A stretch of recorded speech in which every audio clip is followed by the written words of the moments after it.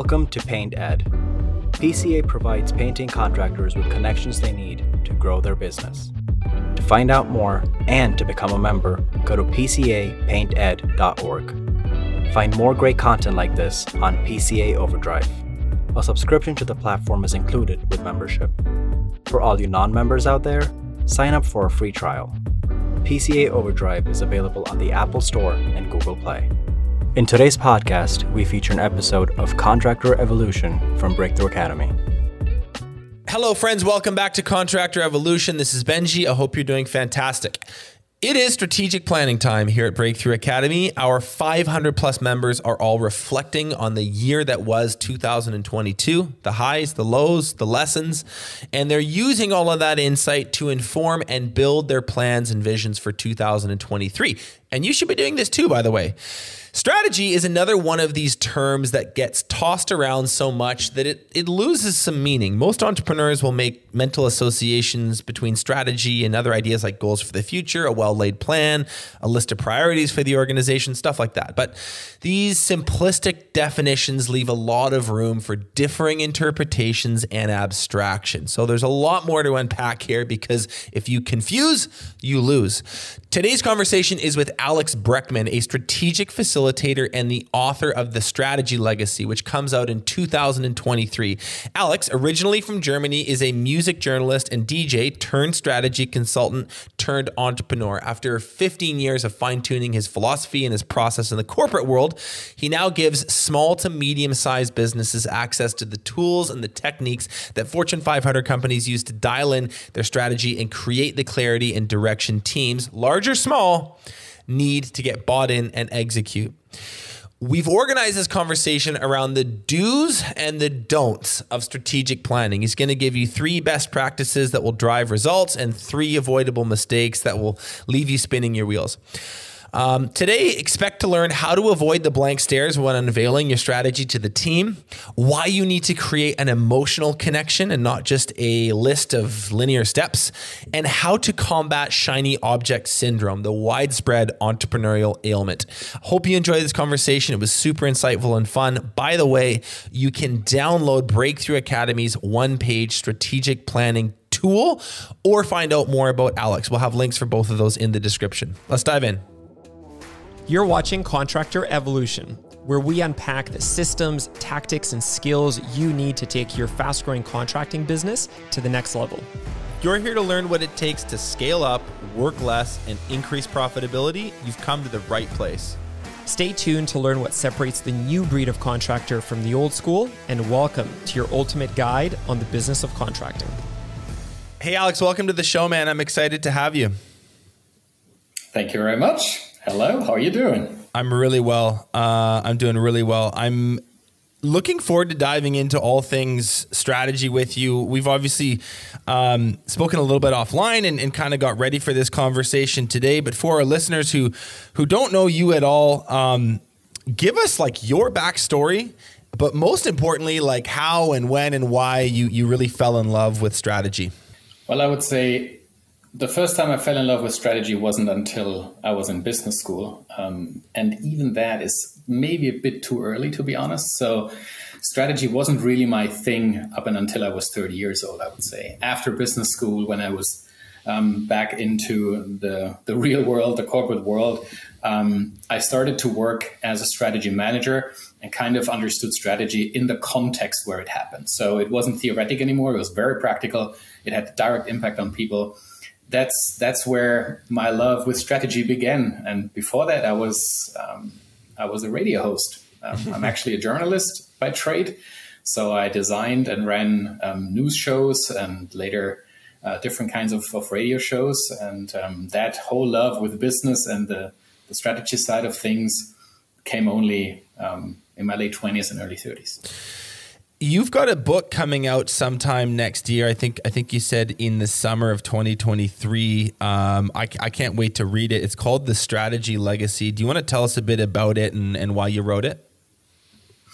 The book is capturing what I did for the past 15 years, which means I helped large corporations like Fortune 50 companies and also smaller businesses, of course, to create their strategy processes in a way that they go beyond just money, so that businesses and the people that work within these businesses use the process of creating strategy to actually create more than just the business piece of it. And I described the whole process in that book. I lay it all out, including templates, exercises, and everything, so that everyone can use it. And I use language that doesn't require anyone to have any prior knowledge of business or strategy, because I feel actually strategy needs to be for everyone. Yeah. We're going to talk about that. We're going to talk about that in a few minutes. You've come from like the big business world, the corporate world. Now you have, would you call yourself a management consultant? Like what's your business? What's your world today? To maybe describe like what you're up to in 2022, the businesses you help, and with what in particular. I call myself actually a strategy facilitator, because the terms coach and consultant, they are sort of misleading for many. I don't suggest everyone knows what a facilitator is, but the point is, I'm not coming in telling you what to do and how to run your business.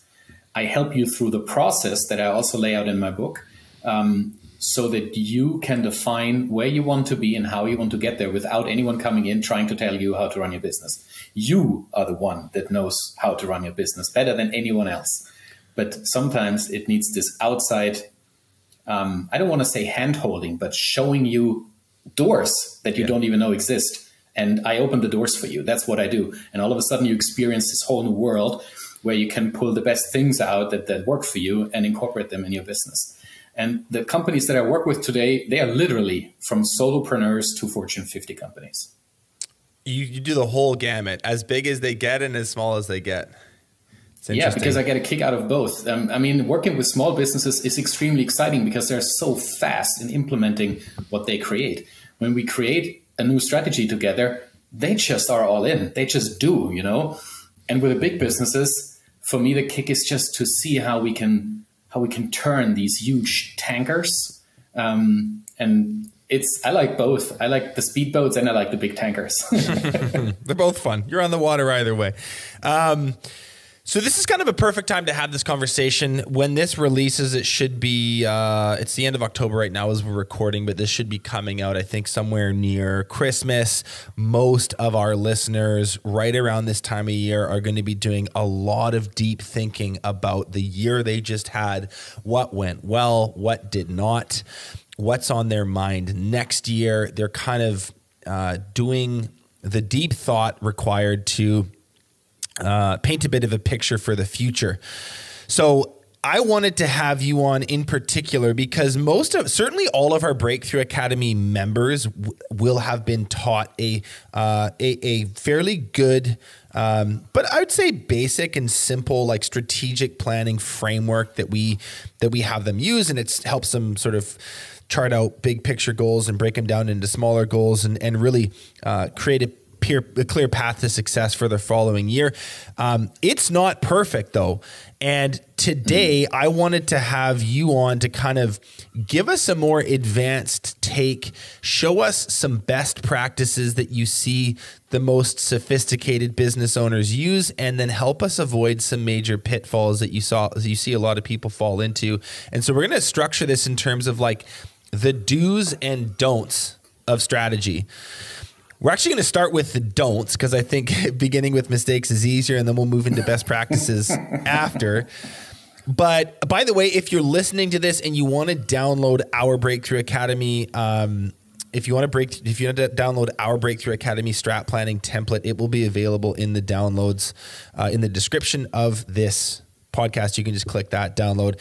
Listen to what Alex is going to have to say here, and then sort of sprinkle it over top of that framework because it's going to take it to the next level.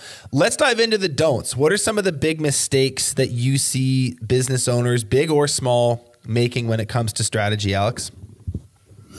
I think the first one we could call don't confuse strategy with tactics. You need both. You need tactics and you need strategy, but don't confuse the two. And a lot of times when I start talking with people about strategy, they would use that term for all kinds of things that aren't strategy. It's just a term that sounds fancy for some, and therefore they use it without even going into detail what it actually means and what it is. And actually, we need tactics, we need strategy, and we need a third element that is called foresight. So when we talk about tactics, they link back to signaling. Signaling is understanding what's going on around you, like in the very, very near future. So what are the economic developments telling me? What does that mean for my business? And you use these types of questions to understand how to react and to kind of make sure that the wrecking ball that's coming your way is deflected, right? So it's about risk prevention in the end. That's signaling, making sure that what's happening around you in the near future doesn't kill you. Strategy is about the 2 to 3 years ahead of you. How does your business look like in 2 to 3 years, and how do you make sure you actually get there? This is a lot about prioritization, about saying no to a whole lot of things, and about being very clear on how you get to that desired state. And when we talk about foresight, this goes beyond your current strategic cycle. So beyond the 2-3 years you're planning. This is about understanding the bigger macroeconomic development. Every business is operating in a context, and we need to understand that context because it informs decisions that we make today that will set us up for competitive advantage in the future.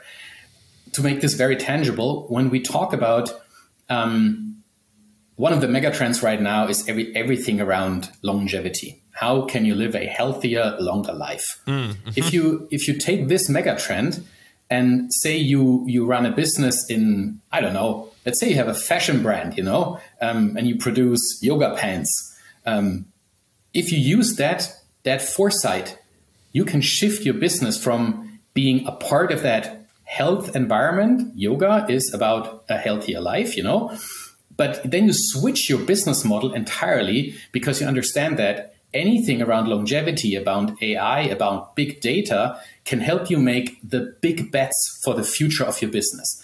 And instead of asking yourselves, how and where can I sell more yoga pants, or can I even add a yoga line for men and go from retail to mobile sales? This is all within your domain today. But thinking about the megatrends in the future helps you make those big bets that will position you and outperform your competitor, because it's very likely that they did not do this exercise. But because it's so far out there in the distant future, our ability to truly strategize on a practical level is difficult. It's more just like in broad strokes, I think things are going in this direction, so I'm going to try to position our business entity to capitalize on that as well as we can, 5 years out, 10 years out, 20 years out, beyond. Strategy is a more medium term approach. Exactly. And I wanted to actually just have you said something there, like a lot of people throw this word around. They call things that aren't strategy. It's become a little bit, the term itself has become a little watered down. Can you just sort of set the record straight for us? What is the Alex Breckman definition of strategy? It's a framework that you create that helps you take decisions that bring you to a desired state in the future. So if you say, today I run a successful landscaping business or anything in that realm, you can imagine what it is that you want to have built in the next 2 to 3 years. And you write that down in a very specific way. Where do you operate? Who are your clients? What is it that you produce, or what are your services? All these things are very, very concrete.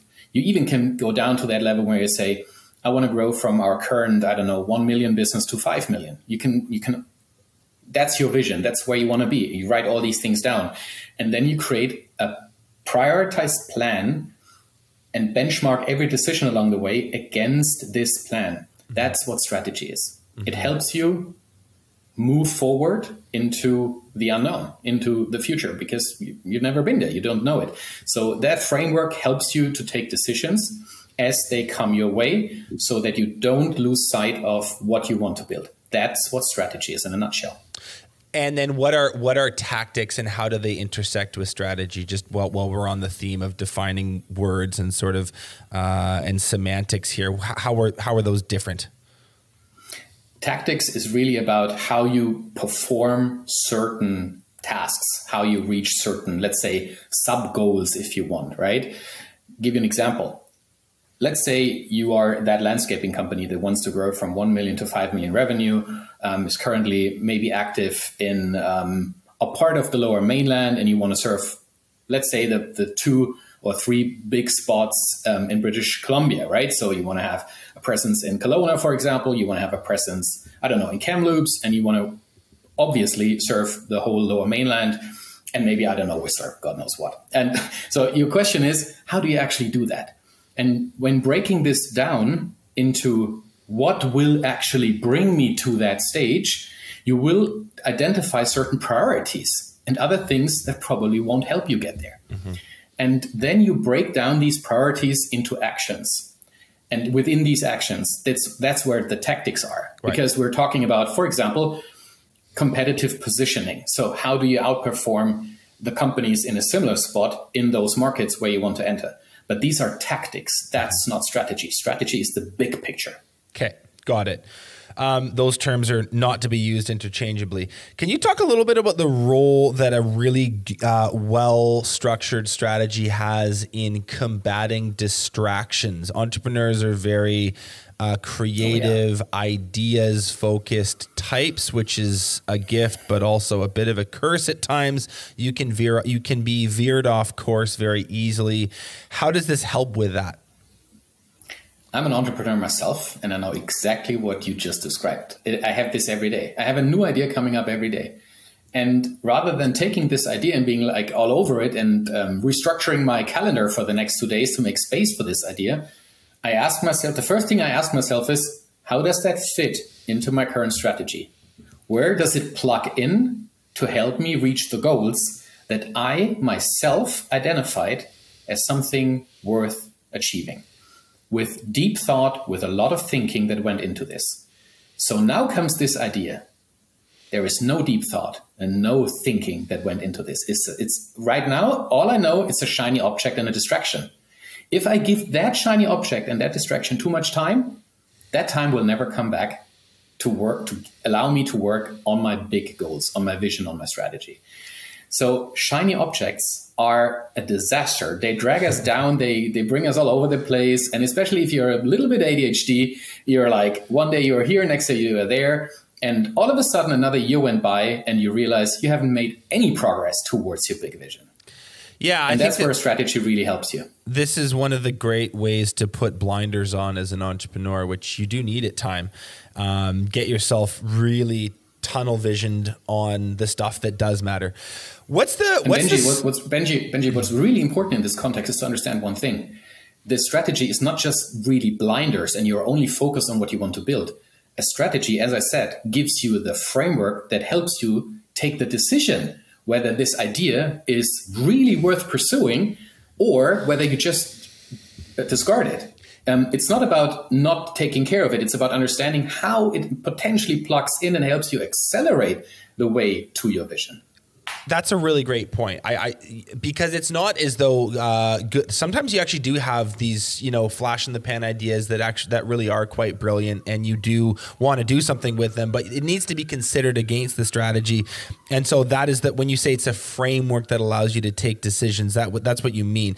9 out of 10 times, it's going to be something that you do just need to have come and go. But then 1 in 10 times, it actually does fit within that framework that you've built, and then you run with it. And that is, so it's not just like permanently batting away ideas, it's getting the right ones and ignoring the rest. What's the next big don't? What's the next big mistake that you see when it comes to strategy? That people celebrate too early, that they confuse quick wins and low-hanging fruits with actually having achieved their vision and their bigger goals. What do you mean by that? When you take a look around, there are often people just celebrating their achievements. And I always ask myself, like posts on LinkedIn or other social media channels, people boasting about what they have created and achieved. And I often ask myself, is this a big achievement in itself? Is that something that you worked for maybe 2 or 3 years to get there? Or is this just one step on the way to something bigger? And what would that bigger piece actually look like? And it's just a question that I ask myself out of curiosity. It's no judgment or anything. It's just really trying to understand, what are they celebrating right now? And very often I don't see it. And potentially the reason is potentially that they don't know themselves, that they haven't asked themselves this question. And if you celebrate your wins too early, it's like kind of, taking 2 steps on the staircase, and then you stay there and you think you are there, and you pop the champagne, and just later you realize that everyone else has run past you because you celebrated a bit too much, too early, too fast, too long. Well, but okay, but I could make the case that some people need encouragement. Maybe not everyone is as stoic and as long-term focused as you are. In fact, in many businesses, you would have employees that do need lots of pats on the back, lots of attaboys, lots of celebratory stuff along the way. 2 or 3 years is a long time. Are you saying that we shouldn't acknowledge like little victories or little wins along the way? Yeah, that's absolutely what I say. Fun is for losers. I'm kidding. Of course. I mean, you need to celebrate your successes, and that's called leadership. You need to celebrate. I mean, if you aren't giving your people the recognition and the pat on the back that they deserve, they are faster out the door than you can think. That's not what I'm saying. You need to celebrate those milestones. But be clear what you're celebrating. You're celebrating a milestone, not necessarily what you've worked for so hard over 2 or 3 years. And there is a difference. You can celebrate both, but you need to be mindful about what it actually is that you're celebrating. It's interesting when you put that in the context of today's kind of like social climate. We always end up talking on lots of episodes about social media and Instagram and what TikTok has done to society. When you shorten attention spans, there has become this sort of over celebrating culture where people are, like you say, popping bottles over like relatively little stuff, just basically doing the minimum. It's like, hey, we completed a task, or hey, we had a sale happen this week, or hey, we like got a job done. And all of a sudden it's this massive victory. Is there anything else you can say? Like because I don't agree with that. And I think that you should save those big moments for the big moments. But is there anything else you can say about finding that balance and giving people the encouragement that they need while not maybe getting too excited too early and taking your foot off the gas? I think there's a huge difference between giving someone a pat on the back and making it a public announcement and popping a bottle. There is a huge difference in that. And you should pop bottles when something really extraordinary happens. And I'm not meaning literally pop a bottle. This is just a metaphor. Good metaphor. What I mean is like celebrating big time. Celebrating throughout the way to achieving your vision is actually something that I encourage people to do, because most likely they've never done it that way before, and they've never taken one intentional step after the next to get to this goal that they have in front of their eyes 2 or 3 years down the road. Yeah. If you make those big moments happen, if you reach those milestones, this is something you need to celebrate. But it is a huge difference between celebrating every operational step that you make versus celebrating the wins on the way to your strategic vision. Yeah, I get it. I totally get it. I kind of like the point you made about private versus public, like encouragement and support and excitement should be done maybe in a one-on-one capacity or within small teams. But when you sort of do this performative publicizing of even the small, I mean, man, spend 10 minutes on LinkedIn and it's like it's like a bit much. People are like making these long sob story posts for basically just doing their job. It's like come on. I'm so excited and humbled, right? Every post that starts with, I'm so excited and humbled. I'm like, get back to work, dude. Yeah, I feel you. Okay, I love that. You're a cynic like me. What's the third don't that you see? Not doing the hard work. Strategy is hard work. Building a successful business is hard work. And I'm not saying it's literal physical hard work.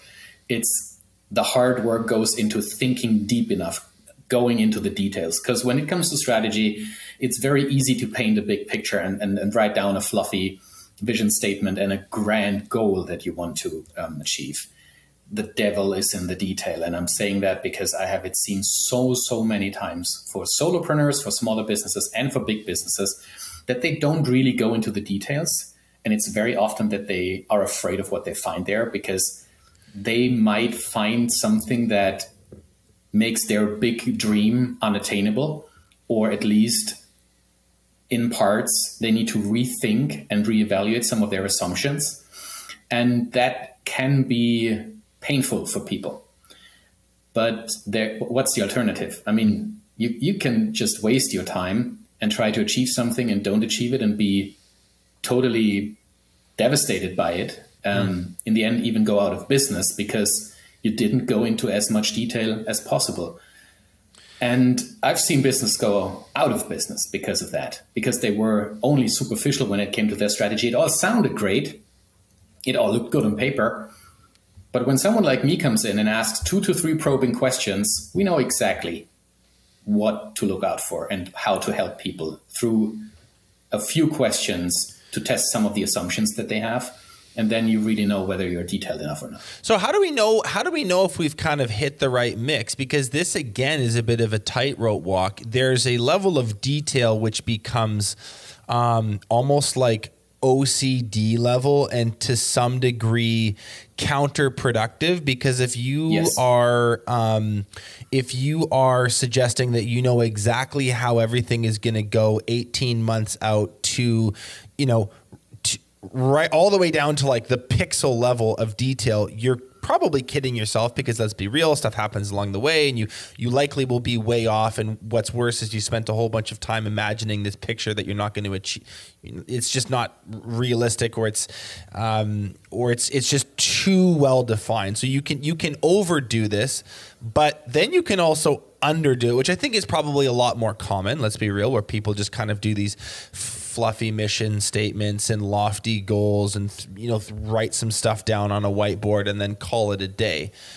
That's probably more common. So how is there maybe a test we can do with ourselves, just being realistic with our own company and our own plan, where we say, you know what, this is probably enough. This is right. This is the sweet spot where details are concerned. I think going back to what we said earlier, that strategy is a framework against which you take decisions along the way. This helps you understand what I actually mean when I talk about details. I'm not talking about defining each and every step and activity 18 months down the road. Life is what happens while you're busy making plans. So forget it. 18 months from now, the world will look different. So don't even go there. What you need to have in place, though, is a very solid understanding of how your priorities, the things, the framework that help you make those decisions, support each other, how they connect, what comes first, what comes second, what comes third. There is a huge difference between a high-level vision statement and a thought-through decision framework called a strategy. Taking that and comparing it to a micromanaging level where every activity and every step on the way is being defined. There's a huge difference between those things. And I totally agree with you, Benji. Most people, they think they don't want to go somewhere into that level of detail because they would maybe even corner themselves and pigeonhole themselves. And then I would only be allowed to do these things. That's not strategy. That's not what we're talking about. This is where we leave the area of strategy and go into the area of operational work. And that's not what I mean when I talk about details. When I talk about detail, what I mean is understand the big picture and how the elements in your big picture support each other, and therefore understand what you need to do first, second, and third. Yeah, it's interesting. I have noticed with the really high performers that we work with versus maybe the showboaters who we don't work with, but I meet at conferences and events. And I especially notice this in like the roofing environment. No offense, roofers. If you're driving around in your car right now, please don't be offended by this. You know what I'm talking about. You go to a roofing conference. This is very sales focused. It's very chest beating, especially in the States. And here's what I've noticed. When you talk to really high performers about their vision for the future and you ask them follow-up questions, so let's just use like this sort of fake example. Like you talk to someone and they say, we really want to get to 20 million in the next 3 years. And then you ask them a few, like you say, probing questions, a few how questions. You say, Okay, that's really interesting. Have you thought about how your tech stack would need to evolve and what softwares are going to need to be incorporated so that you'll have the visibility and like the inter-team communication to do that? That's not exactly a heavy hitting question. I would say it's a fairly basic question. The high performers will go, yeah, I have thought about it. Here's what I think, and they'll give you a bit of an answer, but they'll sort of like, they'll earmark it with, that's what that's kind of what I think will happen, but we'll see how this goes in the next year and a half. Maybe something will change, but that's kind of what I have in my vision right now. Whereas if you ask a low performer, another sort of basic follow-up question, the answer, I'm kind of hamming this up, but they'll just be like, well, we're just going to sell a lot, or we're just going to believe in ourselves, or we're just going to work hard. Like they don't have the depth of thought. They don't have the high definition clarity in their vision that the high performers do. And that's always been a huge, if you track the trajectories of those entrepreneurs for 3 years out, you would see the people that have the detail, their businesses are much more profitable, much healthier, much larger. They're working less. They have a better sense of control. The showboaters are literally exactly where they were 3 years ago and still saying that they're going to be 10 times as big next year. Or they needed to pivot. What do you mean? Those are often the guys that then tell you they needed to pivot because of something and needed to do something else. Right. Yeah. There's a lot of bad decisions that are hid behind the term pivot. We had to pivot. Exactly. It's just a good catch-all for bad entrepreneurship. I know what you mean. Okay, so those are the don'ts. Let's do a quick recap. Don't confuse strategy with tactics. Don't think you are there when you're not. Don't celebrate too early, in other words. And then the third is like not doing the hard work of getting into the details. Let's move into the do's. Like, what are the best practices? And these are, we'll set this up by saying like, these are things that you see your highest performing businesses do very, very well. And there's 3 of them. Tell us the first, and let's dive in there. The first one is really making sure that your vision is not just rationally sound, but has a very, very strong emotional connection with you and the people in your business. And what I mean with that is when you paint a picture about the future, which what is often called a vision statement, you need to make sure that people understand rationally what this means, but also emotionally embrace it. And that comes a lot down to the language that you use. So when you write a vision statement, make sure your heart and your brain is in that vision, is reflected in there, right? So don't just put one rational sentence after the next. Don't just write down numbers and one step after the next or things like that. Make people feel it. Tell us why this matters. What is the emotional element of that? Mm-hmm. And with that comes making sure that this vision encapsulates your why as a company. What is the impact that you want to create? Why you? What is the problem out there in the world, in the community, in the city where you live and where you operate? What is the problem that you are uniquely positioned to solve? Mm-hmm. That's what I mean when I say purpose or impact. And back it up with measurable data. Back it up with something that makes your vision not sound fluffy, but actually tangible. And then the third element is detail and aspiration. You can talk about your aspirations as long as you want.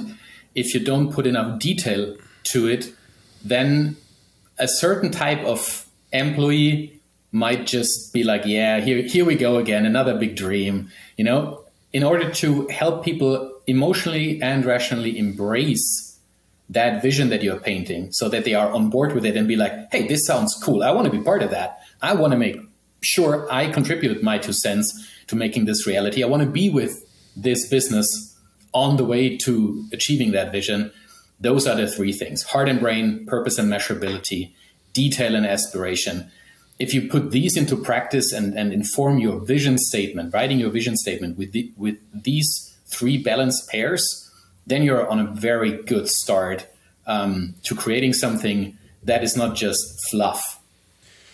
Yeah, I think that's the thing we want to avoid. Like, is when we get into this sort of why, mission, purpose, it's easy to veer into. It's very, very easy to veer into fluff and have your team basically look back at you being like, I have no idea what you said, or I heard you, but I don't really care.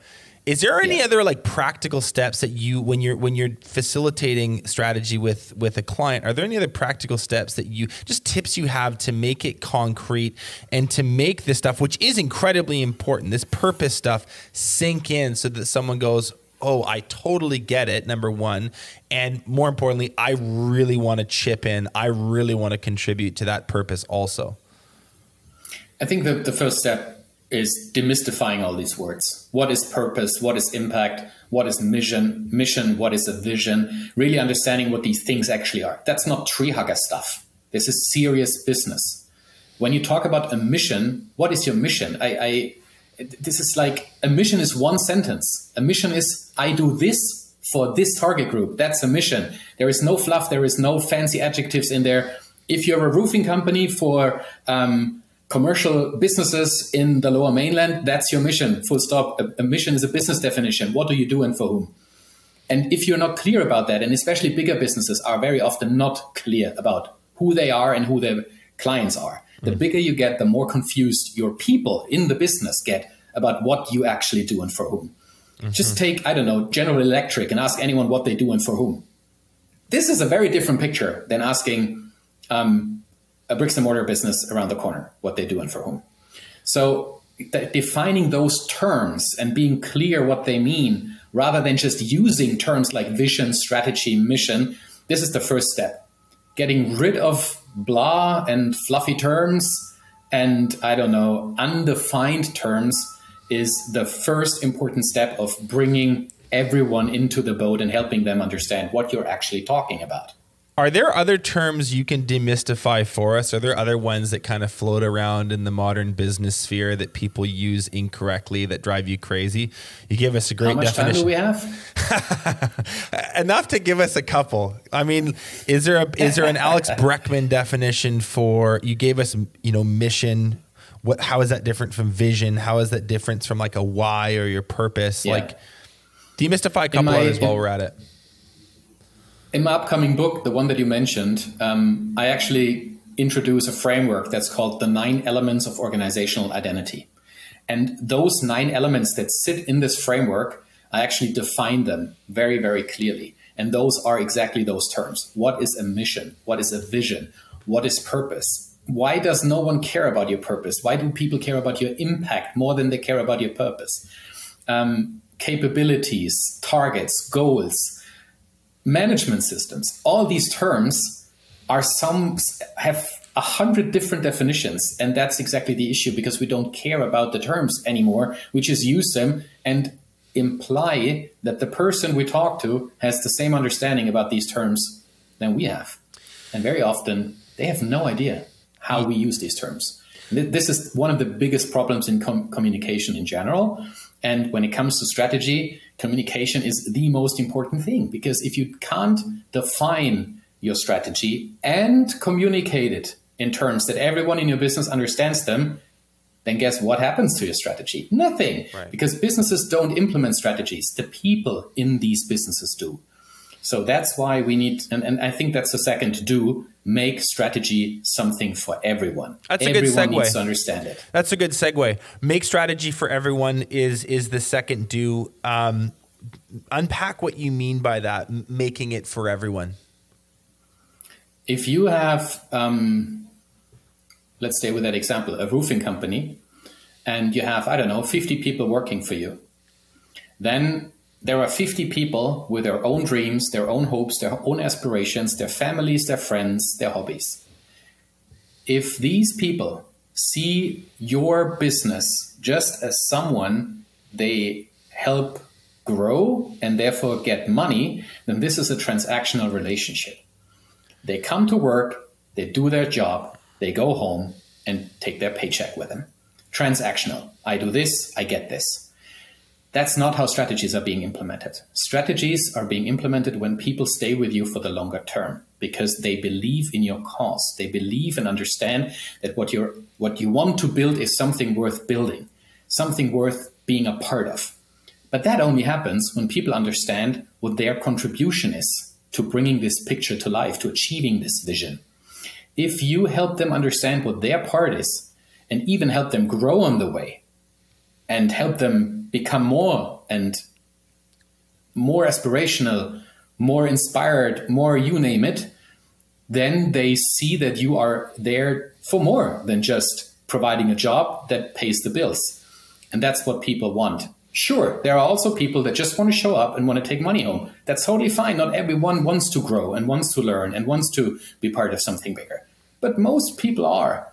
And if they understand what they contribute to the bigger picture, that's how people are being motivated. It's not money. Money doesn't motivate people. There are countless academic research projects that have proven that the moment you make money a non-issue, more money doesn't motivate people anymore.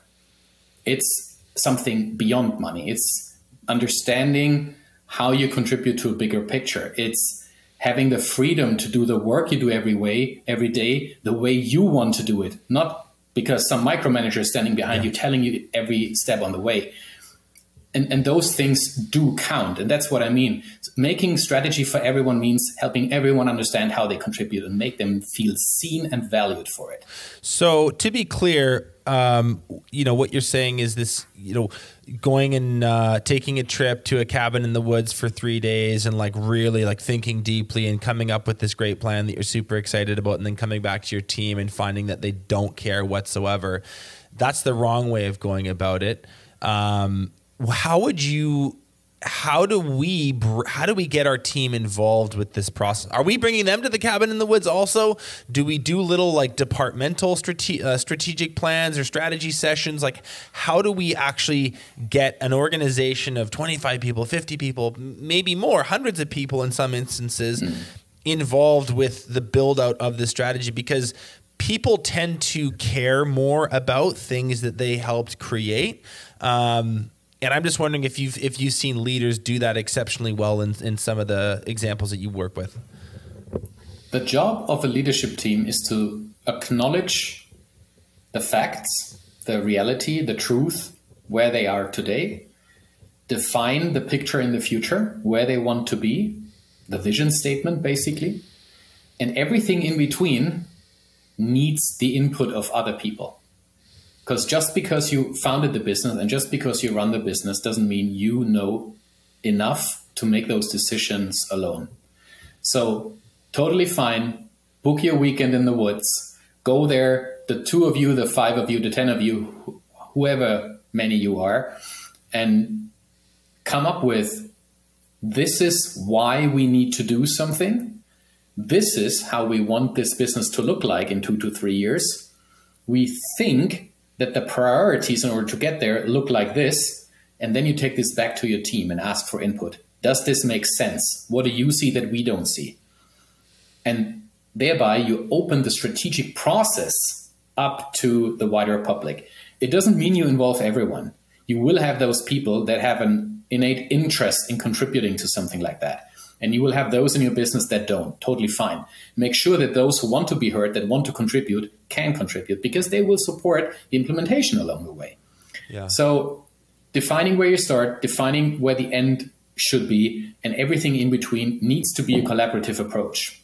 Everything in between needs to be a collaborative approach. That's the important part. You're not devising every single step along the way and then instructing your marketing division to go execute, your production division to go execute, whatever else you have in your business.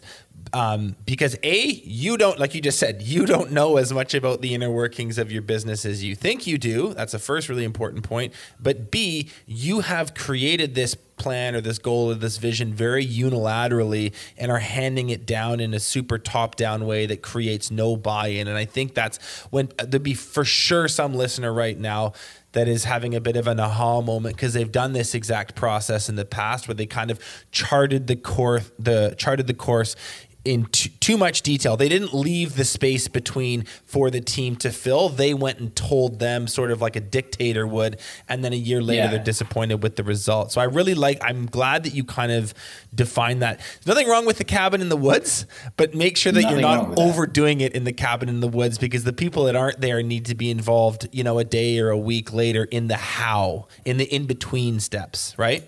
There is this incredibly famous writer, well, he died a long time ago, Antoine de Saint-Exupéry, who wrote The Little Prince.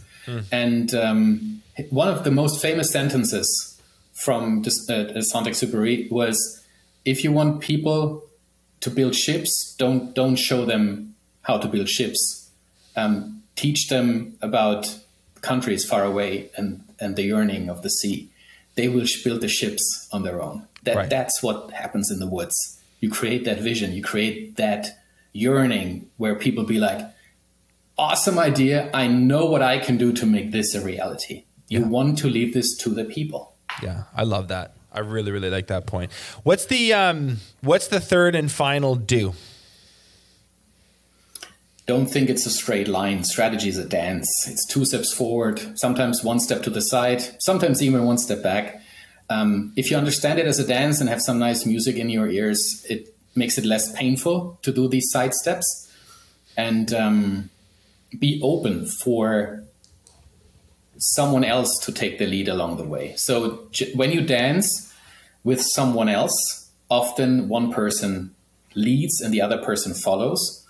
And especially when you are part of a leadership team, allow others to follow and allow others to lead. And it needs both also from you. You need to allow yourself to follow and be humble enough to see when someone else has an idea that is really amazing and that wasn't your own. So don't be too cocky just because you're leading a business or you found a business. Be humble enough to accept the ideas of great people around you. That's why you brought them on in the first place. So there is no reason to bring on great people and then tell them what to do. I think that was Steve Jobs who said that at some point, or someone else, rich and famous. I like this dance analogy too, because part of it is about the power play dynamic between who's leading versus who's following. But the other thing that I'm reminded of is this this tendency that I think I certainly have, where I want to block out a full day in December and I'm going to sit down and I'm going to get it all done. And by the end of the day, it's done and it's finished. And then I can go and execute and I can forget about it after that. I still have yet to see that work for me. Because you don't get it all done, or you learn something a few days later, a few weeks later, that you need to go back to the plan and then adapt it a little bit. Like things change, and so it's not as open and shut as I originally thought. You start with something. You work with it for a little bit. You go back to the strategy and make some tweaks to it. You work with that for a little bit. Then you go back later on because some other dynamic or some other force has shifted. And so this dance analogy makes it sound a little more fluid than static, right? Every one of us knows how it feels when you have this stroke of genius weeks or months after you did something. And we're like, I should have done it that way. Yeah. And that's exactly the same with strategy. Your first thought is exactly that. It's your first thought. It's not necessarily your best thought, but you need to start somewhere. That's why you start writing your strategy down. And then you revisit it and you test it. You bring others on board. Let them test your assumption. Let them question what you wrote down. Let them stress test it. I mean, writing a book is kind of similar. You start writing and all of a sudden you realize that the book you actually wrote is a completely different book to what you initially set out to write. Yeah. And that never ends. I mean, I finished 2 books this year, and just this morning I was having a shower and I was like, I should have added this point in chapter 2. And thank God I've handed the manuscript in. It's gone. It's out of my way. It's as good as it could be at that point in time. And I think this is also important to understand. Strategy is never finished. You can tweak a strategy to the illusion of perfection forever. Yeah. But that's not what you want to do. You want to start implementing when you're like, that's good enough. We've done enough work. We've gone deep enough. We understand the connections. We understand our strategy. We're not superficial anymore. We've really done the work. Now it's good enough to start implementing and then learn on the way.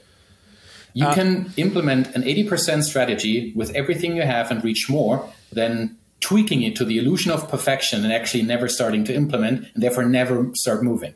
I love that. Yeah, there's a lot you can do along the way. It's not as though you start this thing and then you have no opportunities to change course. That's a false belief. Get it to a state where it's good enough. Because a strategy is a framework and not a step-by-step plan. Exactly. That's the difference. And that's what so many people don't understand. Yeah. They are afraid that they pigeonhole themselves when they write down a plan. But a strategy is not a plan. A strategy is a framework for decision making.